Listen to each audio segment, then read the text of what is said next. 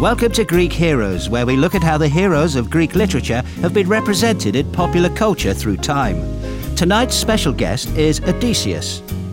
I'd like to think I'm remembered as the original globe-trotting hero, I suppose. It all began, 3,000 years ago, the 8th century BC, with that blind old goat, Homer. Showing my age there.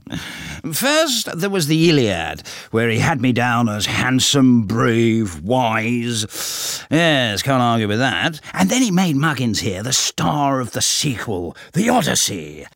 Name in the title, you see.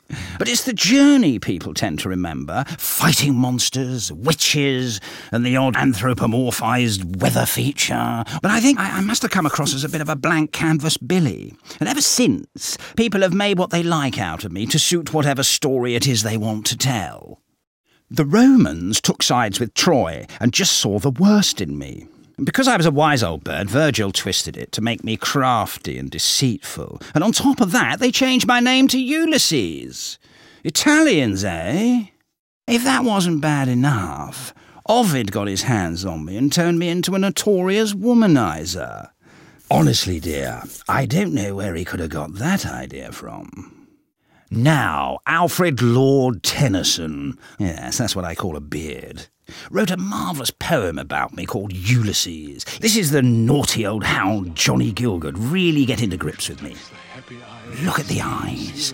I might look an old duffer, but you know I'm dying to get back out there on the high seas. Though we are not now that strength which in old days moved earth and heaven. Tenners must have been feeling his age. Reinvented me as an old soldier with itchy feet, back at home, bored, with the wife.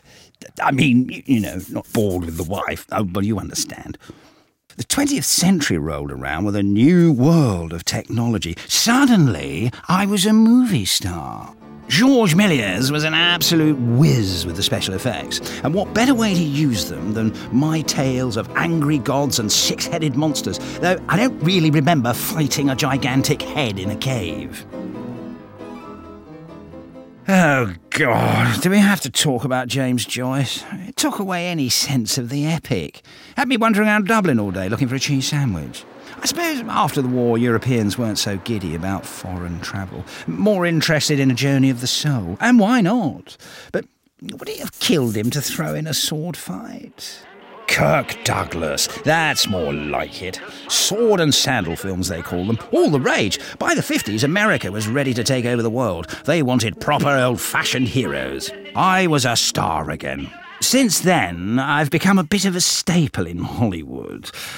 Odysseys, you see, they love to gab on about heroes and journeys over there. The Coen brothers had a bit of fun with my story and Oh Brother, Where Art Thou? They gave my name to this con artist escaping from a chain gang. Don't know if they actually read the Odyssey, but I think they were searching for something mythical in America's past, and my story gave it that gloss. Great sense of irony, those chaps. Instead of the Cyclops and their sirens, he comes up against a one-eyed salesman and a group of saucy washerwomen. Those sirens really were something. I've seen them first. Not much irony in Troy. I don't know why they felt the need to do the Iliad. Another chance to wheel out the special effects, I suppose. Sean Bean might have been a little gruffer than me, and a lot more northern, but this is something of a return to the source. At least they show the Trojan horse was my idea. None of Virgil's craftiness here, just good old-fashioned strategy. Invite the wolves to dinner.